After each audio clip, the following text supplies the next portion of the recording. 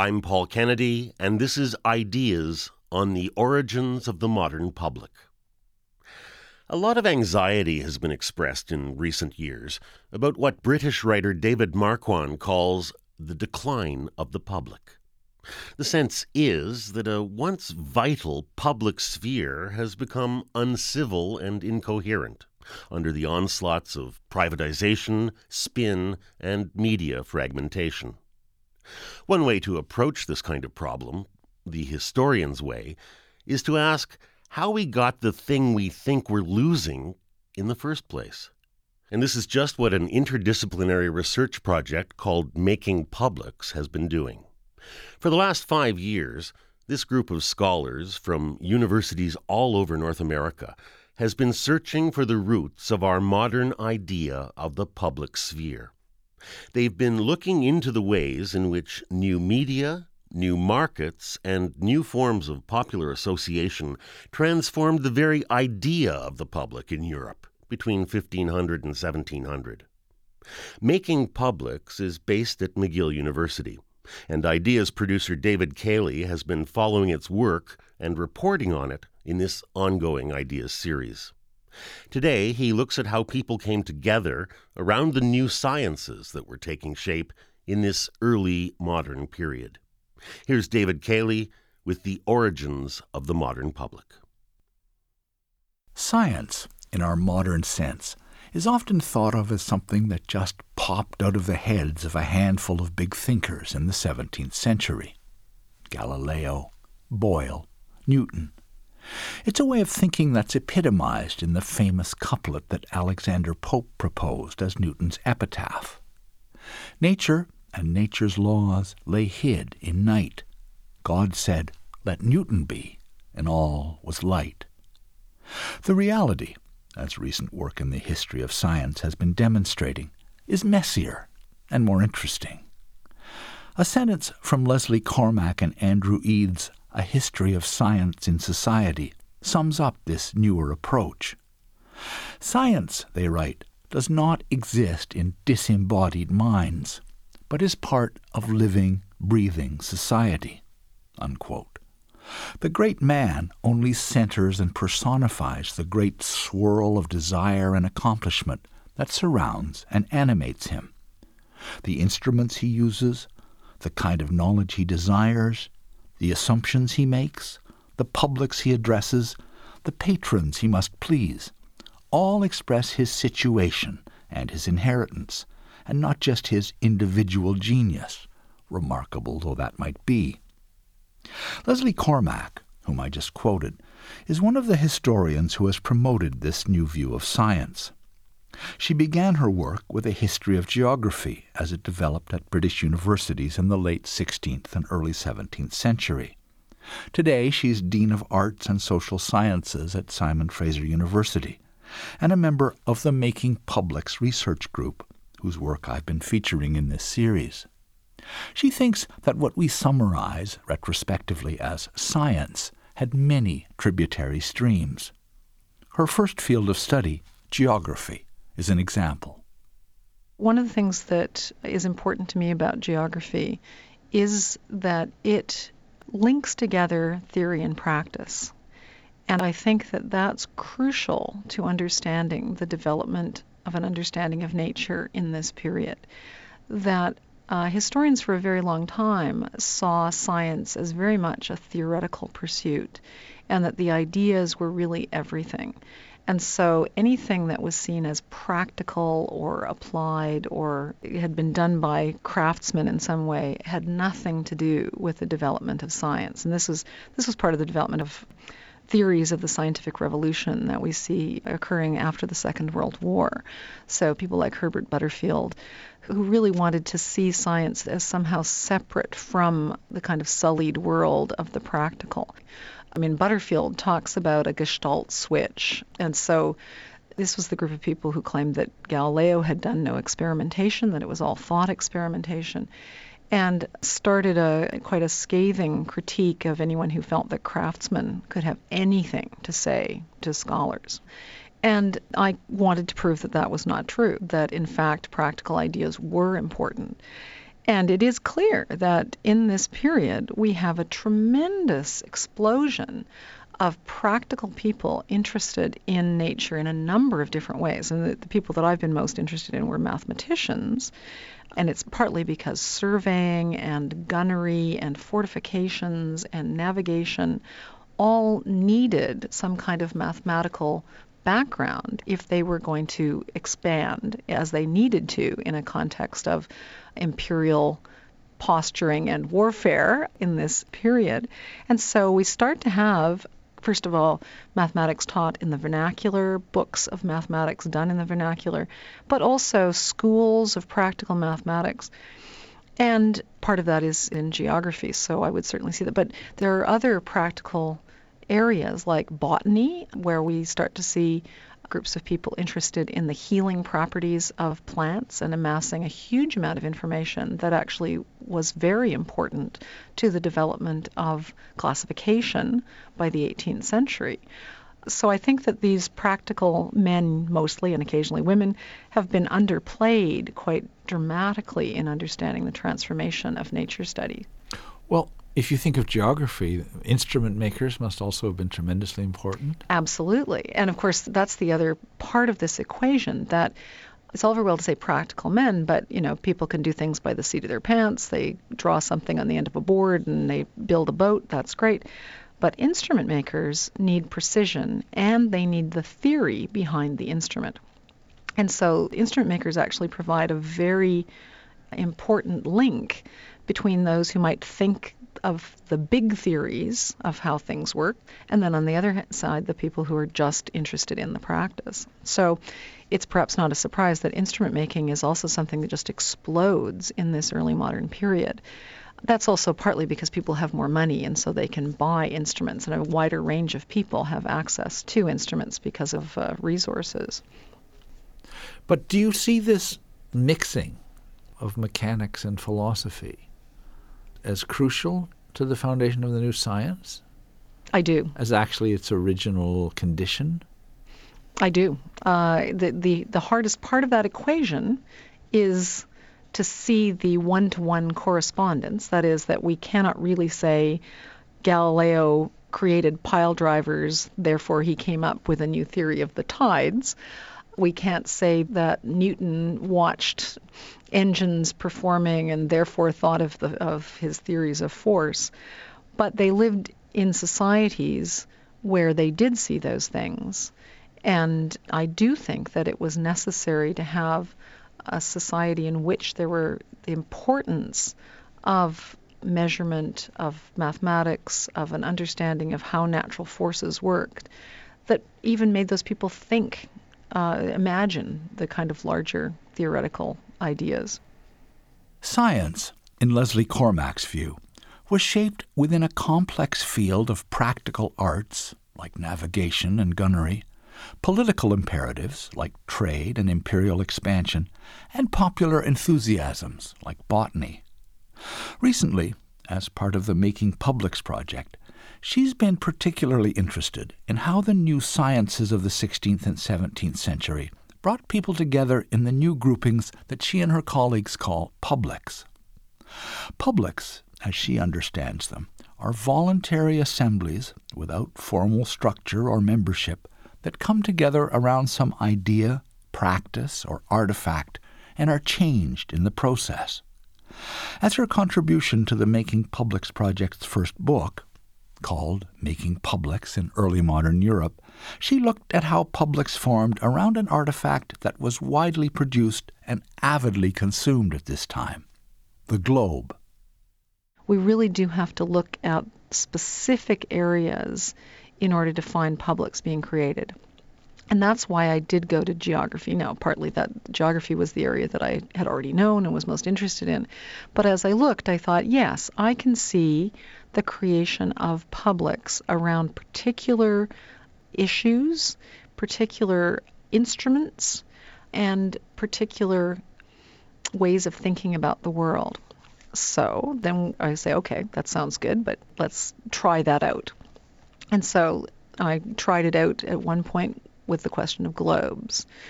And so you look at how the Earth is depicted in that particular instrumental way and say, okay, well, how can we think about that being a public artifact or creation of publics? And of course, at one level, a globe is a great thing to start with because it's big and it must be somewhere public, right? It must be somewhere where people can see it. So we start with an artifact that by its very nature was to be seen in some way. And then you say, well, first of all, who was creating it? Second, what did anybody think they were doing with it? And third, what difference ideologically did it make that it was in the Long Gallery or whatever? The way I thought of it was building out like the layers of an onion. So we start with the people who would have all known each other and would have created such an instrument. The people who gave money for it, the ones who supplied the geographical information for the maps that would be on the globe, the people who actually made the round globe themselves, and then the court that might have had it presented to them, that sort of thing. But then we have a larger community than that, those who know about globes because they've heard of them, who've read books about globes. And so now we start to have strangers, right? We start to have people who are only united by an interest in and a knowledge of these globes. Second of all, that they can come in and out easily, that there's no admission, because you don't necessarily need to own a globe, you just need to know about that globe. And then third is the question of what difference it would make politically. Does this have some kind of political import?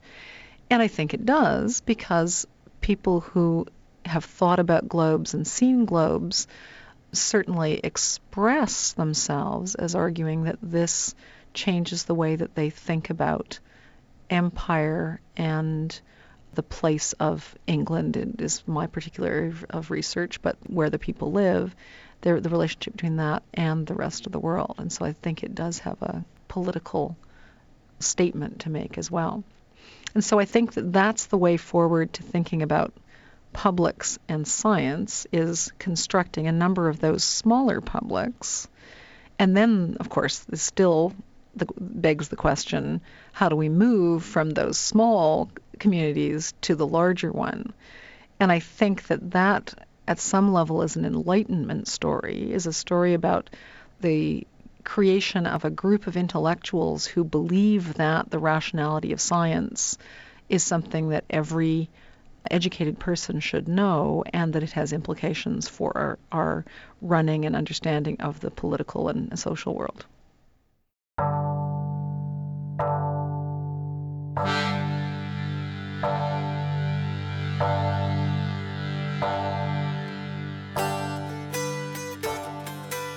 In London, in 1624, a submarine, capable of carrying 16 passengers and cruising at a depth of 12 to 15 feet, traveled from Westminster to Greenwich and back, remaining submerged for 3 hours. The boat was made of leather, stretched on a wooden frame, and powered by 6 sets of oars.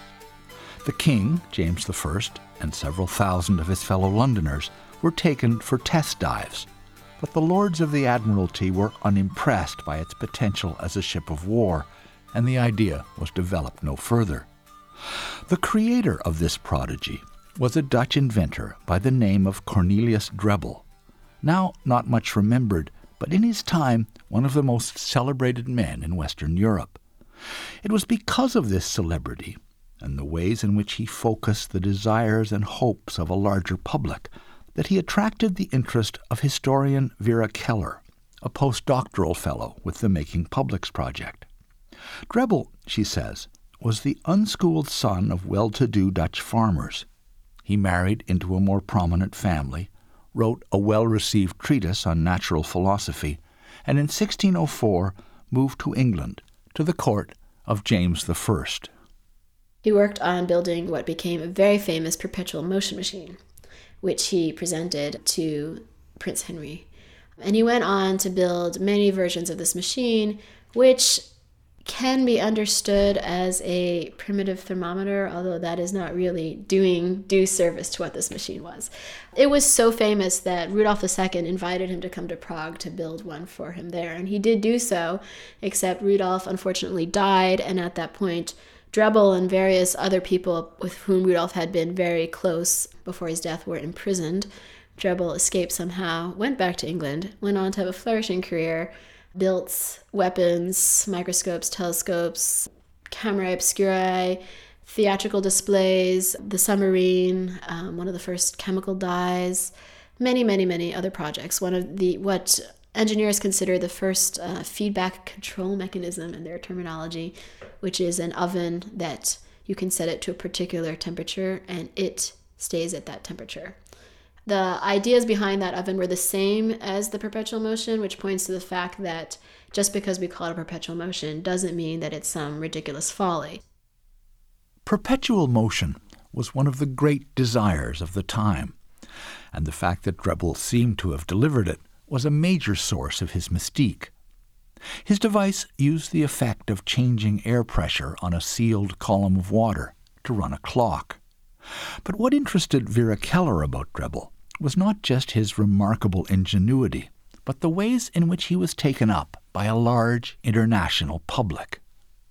I thought that the people surrounding the person that I was talking about, and by people I meant an extremely large, anonymous, international population, were just as important as the person, and that the person could not have existed without them. They created a horizon of possibility for this crazy person I was studying to exist. In other words, I didn't have this heroic sense of the individual that he himself had brought himself into existence, but that he pointed to a much, much, much larger societal state of mind and formation which allowed him to exist. Right. He was at the tip of the iceberg. And so I wanted to understand that dynamic. It was a dynamic that didn't make sense to me according to a lot of the historiography already in place. So much of early modern historiography until now has emphasized the individual since the 19th century. These great people, Michelangelo, Galileo, etc. And all these other, you might say, characters either have to reach the level of genius or they fall by the wayside.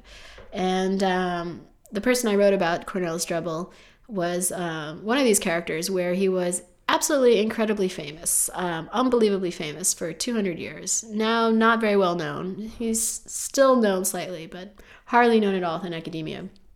And he just became a byword for fame in the 17th century. When you wanted to say that somebody else was famous, you said, as famous as Drebel. Just the same way that our byword for genius right now is Einstein. So I had to understand how that happened. How was it that such a famous man became so famous, A, and B, is no longer really known? That divide between his celebrity then and his basically disappearance now pointed to something problematic with our view of the whole period. It pointed to the way that we do not focus on necessarily what had been a large phenomenon in the period if it doesn't fit our conceptions of what was important in society, namely, for example, individualism. So Drebel was notoriously secretive, and he did very, very, very little to promote himself. He told his sons-in-law, who married his daughters just so they could get his secrets, that he was going to die and bring 1,000 secrets to his grave with him and not give them to him. That was the kind of man he was. So he wasn't the kind of person that really put himself out there. He didn't collect his letters. He didn't, make his self-portrait spread all over Europe. He didn't correspond with people. And we have a lot of studies of people who did do all those things. Durer, Erasmus, they're all famous as self-fashioners, of people who really worked on their own image and really worked up a sense of this heroic self. This man was like a vacuum at this vortex of fame. Everybody else talked about him, and they told wild stories. And that was the other historiographical issue with his study, is that because the stories that they told were secondhand and fantastic, even though in fact what he was doing in reality was pretty fantastic. I mean, he did invent a submarine and, ride it underneath the Thames for 2 miles, etc. Because they were so fantastic, they were dismissed as historiographical evidence. They were puffery, they were gossip, they're rumor, they're not what you admit to the court of history.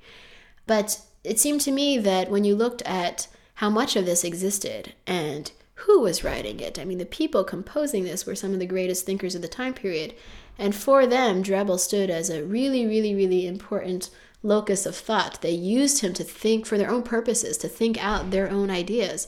It seemed to me that that kind of phenomenon, celebrity, if you will, which is just as important to modern day society as individualism, should not be allowed to escape as a historiographical topic just because it was about a more complex interplay between diverse members of society and not about a single person and his works. Cornelius Drebbel, Vera Keller says, was a vacuum at the vortex of fame. How the mariners who rowed his submarine got air is still a subject of speculation. And because he was secretive and made no effort to manage his reputation, his name and his fame became a currency in which others could trade.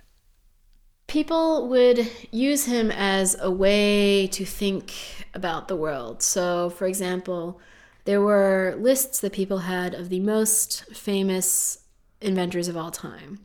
And he'd already during his lifetime, at a young age, joined this list. And this list was repeated over and over and over and over again in one work after another. And one of the prominent ways in which this list was deployed was in arguments for the idea of man's abilities and abilities to surpass the ancients. So they were much more interested in sort of using him for these sort of debates, views of mankind, views of the world, and ways to transform the world than they were specifically in him. He seemed to be a person that fulfilled all of mankind's most deeply held desires. So, for example, many people wanted there to be a submarine. He built a submarine. Many people wanted there to be perpetual motion. He appeared to offer perpetual motion. And they would often magnify these desires one on top of the other. So, for example, many people wanted to find longitude, the quest for longitude.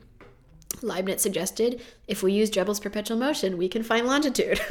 Or one other person suggested that maybe in Drebbel's perpetual motion, he used flexible glass, i.e. plastic, which was another thing that people really wanted to have. So he just, like a magnet, attracted to him this idea that he could fulfill what society really wanted and what would really transform the world in, irreversible ways. So that is why so many wonderful stories collected around him. For example, when John Wilkins talks about his submarine, he goes on to say, we could use this submarine in order to create colonies of people under the sea who would never even touch ground, and we could have printing presses in them, and they could write books underwater and then send them up onto the terrene peoples. Clearly, this has little to do with Drebbel and the actual boat that he built. It doesn't provide us with any technical details about how the boat really worked, which is still a matter of controversy today. That's a sort of sources that historians are looking for is, okay, what was the boat? How did it work? What were its dimensions? There are no drawings of this boat. Drebbel did not see fit to leave any record of this. And yet he spawned these amazing stories from all of these people across Europe. And so his agency in many ways was much bigger and therefore more ethereal and harder to grasp unless you're working with a concept like publics. Vera Keller argues that Cornelius Drebbel attracted and enacted people's wishes. His inventions made publics, in the sense in which Leslie Cormack spoke earlier of globes making publics. But his publics also made him, in the sense of shaping his image and his activities. His name became a pivot around which people could form and coordinate relationships and a medium in which they could express their desires. And desires, Keller says, were an important part of the science of this period.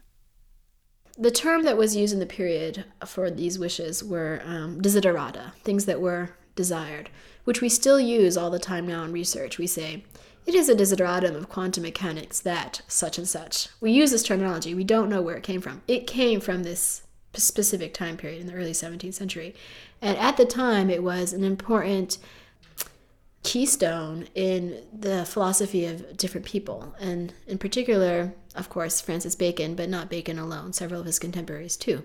And in their ways of conceiving of radically transforming the world. Basically, desiderata, desire, points to things not just that we wish, but that we want. We want them because they are wanting. They don't exist. There are gaps in our knowledge. There are lacks that we want to fill. So it was points to a time period in which The whole world of knowledge had been broken up and shaken up, and people were confused and saw lots of dangers and did not see the future clearly. And they wanted to somehow grab hold of what they could and use it in order to get what they wanted together. This is the vision of, collective pansophic pursuit of the advancement of knowledge. And they did so by collecting desires, rather than that one person should pursue his own desires, which was a major moral, ethical, and political issue of the period, with the beginning of the theory of interests and private interests that might threaten the polity. Rather than that one person should pursue his own desires, instead we'll think about what we want as a society, what parts of knowledge we need to know, and we'll go after them. Now, we still use the term desideratum, but we don't have anyone like Bacon sitting back in his chair and surveying the entire body of knowledge and seeing what it is we want there to exist and what not. We just have little desiderata in our little sub-disciplines that we continue picking away at without any sort of grand vision of where we're all headed. And this doesn't bother people too much because we also don't have the sort of angst that many people had in the time period of world revolution. We believe in change. We believe in innovation, which was sort of a new idea back then, the idea that invention meant finding something new rather than just coming upon something old, invenire, just come upon. So we believe that we change the world and that we'll continue to change the world, but we're comfortable in that belief. We think, this will just keep on happening like this. We'll just keep on changing and innovating and pursuing desideratum. But we don't have the sort of impetus to sit back and review everything that humanity has ever done and come to terms with it and decide what we think about it. We rarely do that. Francis Bacon provides Vera Keller with her prime example of this early modern attempt at synopsis, at cataloguing all that was lacking in knowledge and all that was needful. Bacon was a high state official and the first to fully imagine the institution we now call science. He argued for a systematic reconstruction of knowledge on new empirical foundations. But even though thinkers like Bacon wanted to replace the faulty knowledge of the ancients with a modern style of learning, there was also, among his contemporaries, a sense of needing to recover the secrets of antiquity. There's another very big genre of objects in the 17th century, and those were the lost things, the depertita. People talked about things that were lost all the time, and the ancients had them, and then they were no more, they were destroyed. So, for example, perpetual motion. Archimedes had built a perpetual motion that showed A, it was possible, but B, that we lost it. So if we want to compete with the ancients and advance the world, we need to find that. Or flexible glass. There was an artisan in the time of Tiberius who built flexible glass, but Tiberius murdered him and didn't let anyone know the secret. So we need to find flexible glass if we want to compete with the people from the time of Tiberius. And so there is that sense of both wanting it and it being necessary that we have those specific chunks of knowledge to rebuild a better world.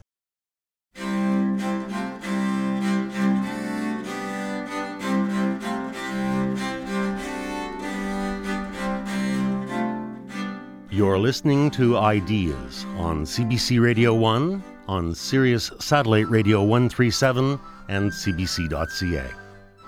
Our program is called The Origins of the Modern Public, and it's presented by David Cayley.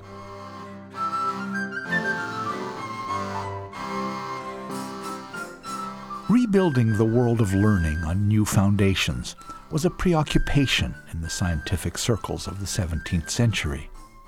This ambition lay behind Cornelius Drebbel's fame as an inventor of submarines, thermostats, and perpetual motion machines, and behind the search for the lost techniques of antiquity.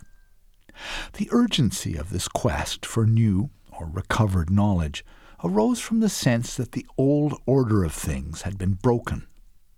The world, as poet John Donne said at the time, was all in pieces, all coherence gone. And the effort to reassemble the pieces, in Vera Keller's view, was beset by fundamental doubts and questions. There was, for example, a pressing question about what humanity's original condition had been. One of the key ideas about what we thought we knew about the world that was questioned, and its questioning proved to be pretty fundamental to the future course of civilization, was what is the state of nature? And therefore, what is civil society by contrast?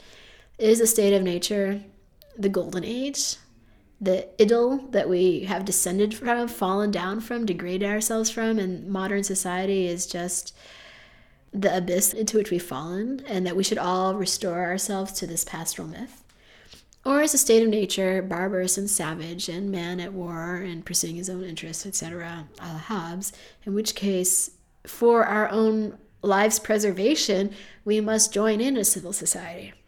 And that's one of those ideas that the discovery of the New World really had an influence upon. Is when you discover a culture that you could either see as confirming your pastoral myths, if you think of the inhabitants of the New World as incredibly noble, etc., or you could, like Hobbes, look at the New World and see, a savage state that mankind used to be in Europe as well, and thank God we've escaped from. So implicated in that story is the history of invention, which I'm always interested in. Does invention serve to increase society, civil society? Is invention a key underpinning of the difference between us and New World inhabitants? And by furthering the knowledge of invention, our knowledge of nature, our technology, will we only ever advance our society? Or is invention sort of the apple that Eve ate that threw us out of the garden, that made us be the horrible, artificial, manipulative people that we now are? And that's a big question surrounding machinery in the time period that since we've now basically agreed on the side of machinery being good, we don't really think about much, but was a big question in the period. One might question Vera Keller's statement that we've now agreed that machinery is good. Technological pessimism has been a major strain in the thought of our time. But what I think she means is that the commitment to a technological society has long since been made, the die cast. She's talking about a time when many people embraced invention, but at the same time feared it quite fundamentally. When you look back at people's ideas of progress in the period, or ideas of innovation in the period, what you can get out of it is, instead of the sense of progress marching forward, which is what the oldest historiography suggests, you can also see a very dark view of the period, and one in which it was very doubtful, and a sense of their period's own contingency, the idea that everything could go wrong. One of my favorite writers, Johann Daniel Mayer, wrote in this wonderful utopia, Journey to a New World Without a Ship or a Sail. It's a mental journey to a different universe. And he starts off by saying, we've had 3 new inventions that have completely transformed the world in horrible ways. Guns have destroyed the bravery of our German soldiers. Printing is only used for pornography. Look at the Ottoman Empire. They don't allow print, and they're constantly threatening our borders, etc. And he says the next invention is that I'm sure going to be discovered will be the art of flying. I'm sure that's going to happen really soon. So there's, on the one hand, the sense that, yes, inventions will happen really soon. We live in a time of inventions. But, he said, the world will be even worse with the art of flying than it has been with the previous 3. We'll have knights riding in the air, shooting at cities from above. We'll have iron nets built over cities to protect them from this aerial combat. The air everywhere will be full of smoke and the sound of guns. So he saw a very, very dark vision of what invention would bring. This is not the sort of text that gets cited in histories of the idea of progress, but it's a rather prominent view, and one that could be brought to bear, and I think is very relevant for our own time period as we constantly reach new frontiers of science.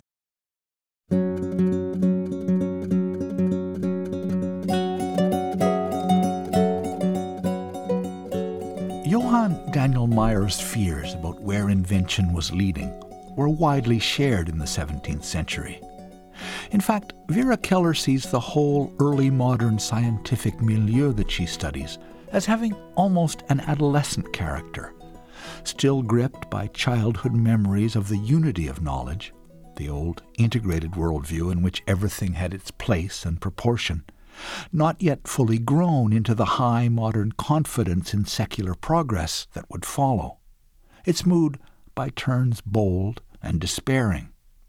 In this uncertain world, inventors, or artists as the practitioners of technical arts were still sometimes called, were important figures. Cornelius Drebbel is an example. These figures, in Vera Keller's view, were not just pulling together knowledge, they were also pulling together society. You had people gathering around a notion or a practice, an object, or a famous person, and exchanging poetry and knowledge and views about that person. And they used that person for their own purposes of sociability. The term in the period was a lover, which we still have now as an amateur. These are people who were not the practitioner themselves. They weren't, for example, the artist. But they identified themselves because they gathered around something. And so they created a associative network which was very, very open. You don't have to be a member of a particular family. You don't have to be noble to be a lover. You just use it as a way to identify yourself with other people via something else. So via a celebrity, for example, you could all be lovers of Drebbel, or fans, as we would say today. Liefhebber in Dutch, lover in Dutch is still the word that they use for fan. So you could all be a fan of something, and you use that for your own purposes of sociability, your own way of building a public. And as today with fan culture, a lot of the work of spreading that fan's image is not done by, spreading the celebrity's image is not done by the celebrity. It's done by the fans, and they have meetings and associations, and they do invest a lot of work in spreading the celebrity's image. And so I was looking in half of my dissertation at these groupings of fans who would collect Drebbel and other things as part of a way to reorganize the world. Vera Keller sees the admirers of Cornelius Drebbel as constituting something like a modern fan club. They imagined themselves as part of an international community called the Republic of Letters, a term which first began to appear in the later 15th century and continued to gain currency right through the 18th century. What that term is supposed to mean is an idyllic land of learning with no, in fact, territorial boundaries, no confessional divides that mattered, where politeness reigned and the association for the advancement of learning continued unabated.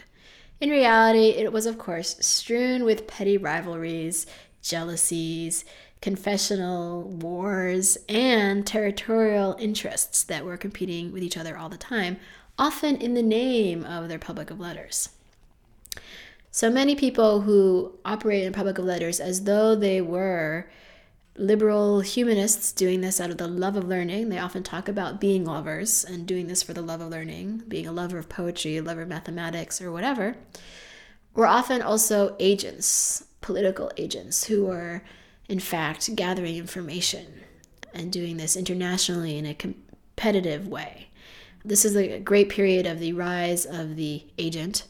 So, for example, Rubens would be a prime example, someone who seems to be just an artist, but in fact is using his art as a way to carry on political negotiations internationally.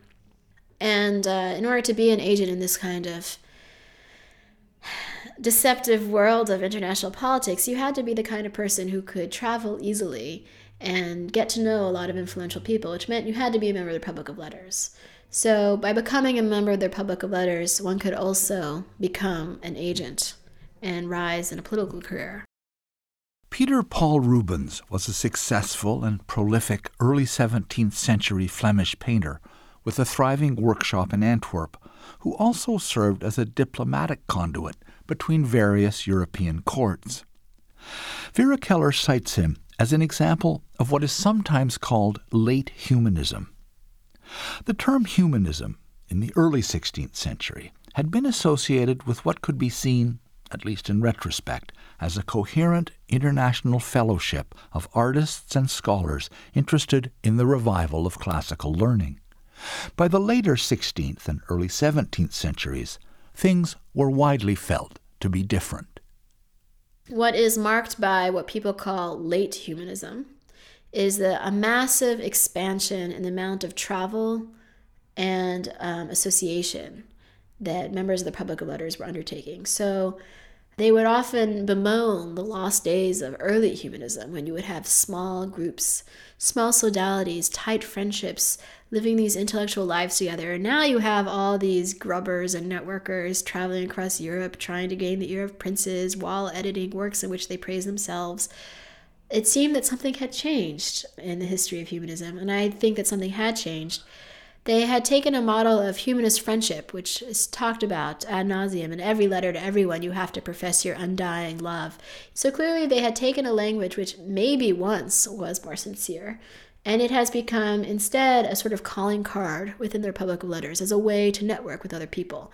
The actual emotional investment of love, of friendship in the term lover and friend was waning. And I actually see that as a step on a continuum to a sense that we have now of a public, which it's not an effective relationship. There was no other way to talk about people relating to each other than through friendship and love. Even though the relationships that were in fact being cultivated were much more utilitarian often, and were much thinner than, say, a close, tight-knit friendship that the language that they're using would suggest that they were keeping. Vera Keller finds the contradiction she is talking about well embodied in a pair of works by Justus Lipsius, a Flemish humanist who published between 1580 and 1610. Lipsius was a leading advocate of the revival of ancient Stoic philosophy and its harmonization with Christianity. Justus Lipsius, the, I think, undeniable star of the Republic of Letters through the 17th century, writes 2 books. One is On Constancy, one is Politics. Politics is for princes, On Constancy is for subjects. In On Constancy, he says, he paints a picture of Lipsius and his friend Langius in a garden, remote from all the horrible troubles and wars which are tearing apart their homeland, the Netherlands. And it gives a model of this neo-Stoic friendship in which we don't have to pay attention to everything that's going out there in the world, all the terrible politics, all the violence, as long as we have this intense intellectual friendship that we share together and build. And so that has influenced a certain view of the humanist friendship in the period and what it meant to be a member of the Republic of Letters. Then in the Politics, for princes, he says, nothing but the empty name of friendship remains. And he talks all about dissembling friends, and he has whole chapters about ways that one is allowed to dissimulate emotion for the good of the state, and the ways to use people, etc. So while on the one hand presenting to subjects an idea that, we should all be engaged in wonderful friendships, on the other hand, he's telling princes, these are the ways that people can be used. And these are the ways that one can feign emotion. And these are the ways that quote-unquote friendships can serve the state. Now, you put those two worlds, which seem separate, together in the Public of Letters because you have a society of people who are all, on the one hand, private citizens, but on the other hand, serving the state, often. And so they profess to be involved in some sort of wonderful relationship with some other humanist, when in reality they are an agent for a prince, for example, and are trying to make a diplomatic negotiation and are using the language of deeply felt intellectual companionship for state purposes. So this new politics is weakening and draining the sense of friendship, which at the same time is being talked about more and more and more. When you have a book of 1,000 friends, who's really your friend? Then you're just a networker. The Republic of Letters, in Vera Keller's eyes, had a divided soul. It was animated, on the one hand, by humanist and neo-Stoic ideals of benevolence and friendship, and on the other, by what was coming to be called the reason of state. The same contradiction, in her opinion, runs through the new sciences of the time. Galileo, in popular memory, is the disinterested truth-seeker persecuted by obscurantist religious authorities. But he was also, as Leslie Cormack and Andrew Eade write of him in their History of Science in Society, every inch an early modern courtier, a kind of intellectual knight with power to gain and lose, constantly looking for innovation to aid and glorify his patrons. Sir Francis Bacon, often called the father of modern science, foresaw a harmonious marriage of science and state in his utopian New Atlantis of 1626. And this overlapping of state and scientific interests, Keller says, was evident in the very word that was used for the information collectors of the time. Intelligencer is used frequently in the history of science to discuss various people such as Samuel Hartlib and people underlying the founding of associations like the Royal Society, who would act as nodes in the Republic of Letters to gather particulars of information from all over in order to build up the new learning. However, in history of science, it is not usually brought together, and this is something I'm trying to do, with the political history of intelligence at the time period, because an intelligencer was also just a spy, and Samuel Hartlib was also serving the state. So it's important not just to look at the pansophic utopian side of the coin of learning, but to also look at the other side in which states' interests are often promoting the association and advancement of learning for its own ends. If they get all these people out there networking in the Republic of Letters, it's easier for them to gather information at a time when information is becoming crucial to the state.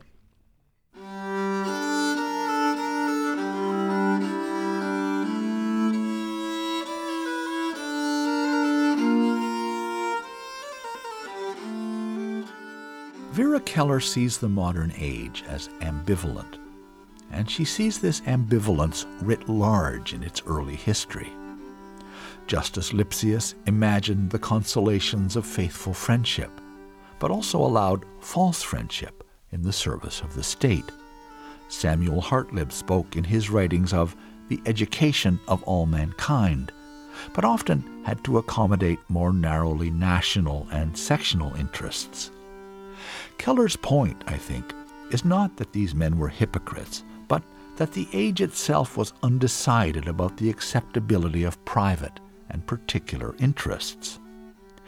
German philosopher Jürgen Habermas, writing about the 18th century in his book The Structural Transformation of the Public Sphere, imagines the public sphere as a polite debate between competing points of view, where reason, in effect, is the harmonization of competing interests.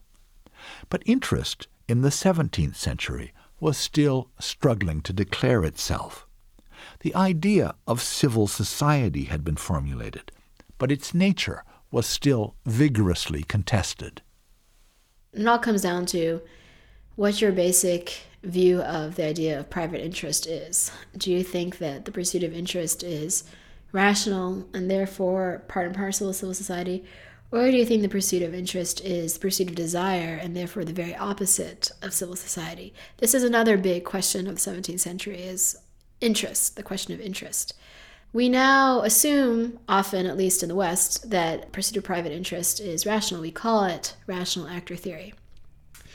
But this was by no means the assumption in the 17th century. For many people, private interest was the work of Satan, literally, and it was used to explain the apocalypse. John Dury called interest the beast upon which the false church rideth. So for Habermas, this whole to and fro of interest, this genteel debate, was peace on earth, and it was the heights to which we should all aspire.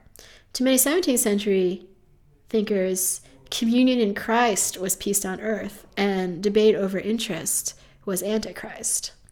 So their talk about what is rational behavior and how it relates to the pursuit of private interest was miles away from the way we often assume it to be and often write about it being in the history of politics today. So I'm more interested in how people defended the idea of desire rather than the idea of civility in the period. Because if you assume that interest is, in fact, not different from desire, then it's interesting when people come up with theories that desire is good, that desire brings together the polity. And if it's desire that brings together the polity, then what we're not looking for is civility so much. We're looking for a sort of folly. We're looking for enthusiasm. We're looking for people throwing cash at consumer goods because that's what advances the economy. So it's the differences between looking at Publix as a sort of market and looking at it as a civil society over a cup of tea has a lot to do with your views on how rational is rational actor theory.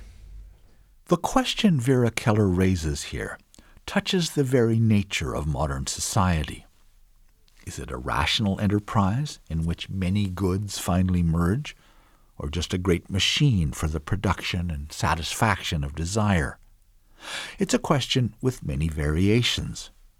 Is science the education of all mankind, in Samuel Hartlib's phrase, or the foundation of a state which will eventually have every citizen's genome on file? And the question of Publix, Keller says, can be construed in the same way. People are set free to pursue their interests and desires, but at the same time they are exposed to new forms of surveillance and control. I have both an optimistic and a pessimistic view of Publix, which coexist. On the one hand, Publix are this amazing democratic form which allows people to associate and to advance objects of learning that are important to them and engage in all sorts of human activity which previously they would have had no access to. On the other hand, Publix might also be fomented in various ways by statist interests because they help them in order to learn about their Publix in order to use them.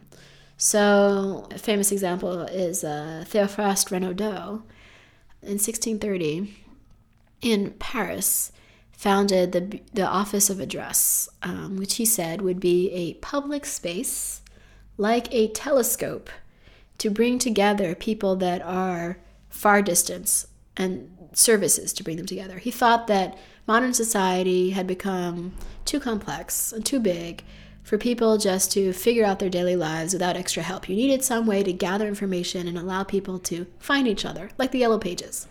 So he made this bureau. He started publishing the first still extant French newspaper. He made all sorts of various previously hard-to-find information available for people. Anyone could also come to the soirees that he had where you debated questions of knowledge and hundreds of people would show up. Anyone was allowed in. It seems to me an incredibly democratic form. However, it increasingly became a tool of the state. People were required to register. They made it a way to find vagabonds and send them to work in galleys, etc. It became a way to collect information about the people, to survey them, which has become, and still is, so important to the information state. Vera Keller, a postdoctoral fellow with Making Publix when I interviewed her, and about to become an assistant professor at the University of Oregon. My exploration of the origins of the modern public will continue next time with a look at literary publics.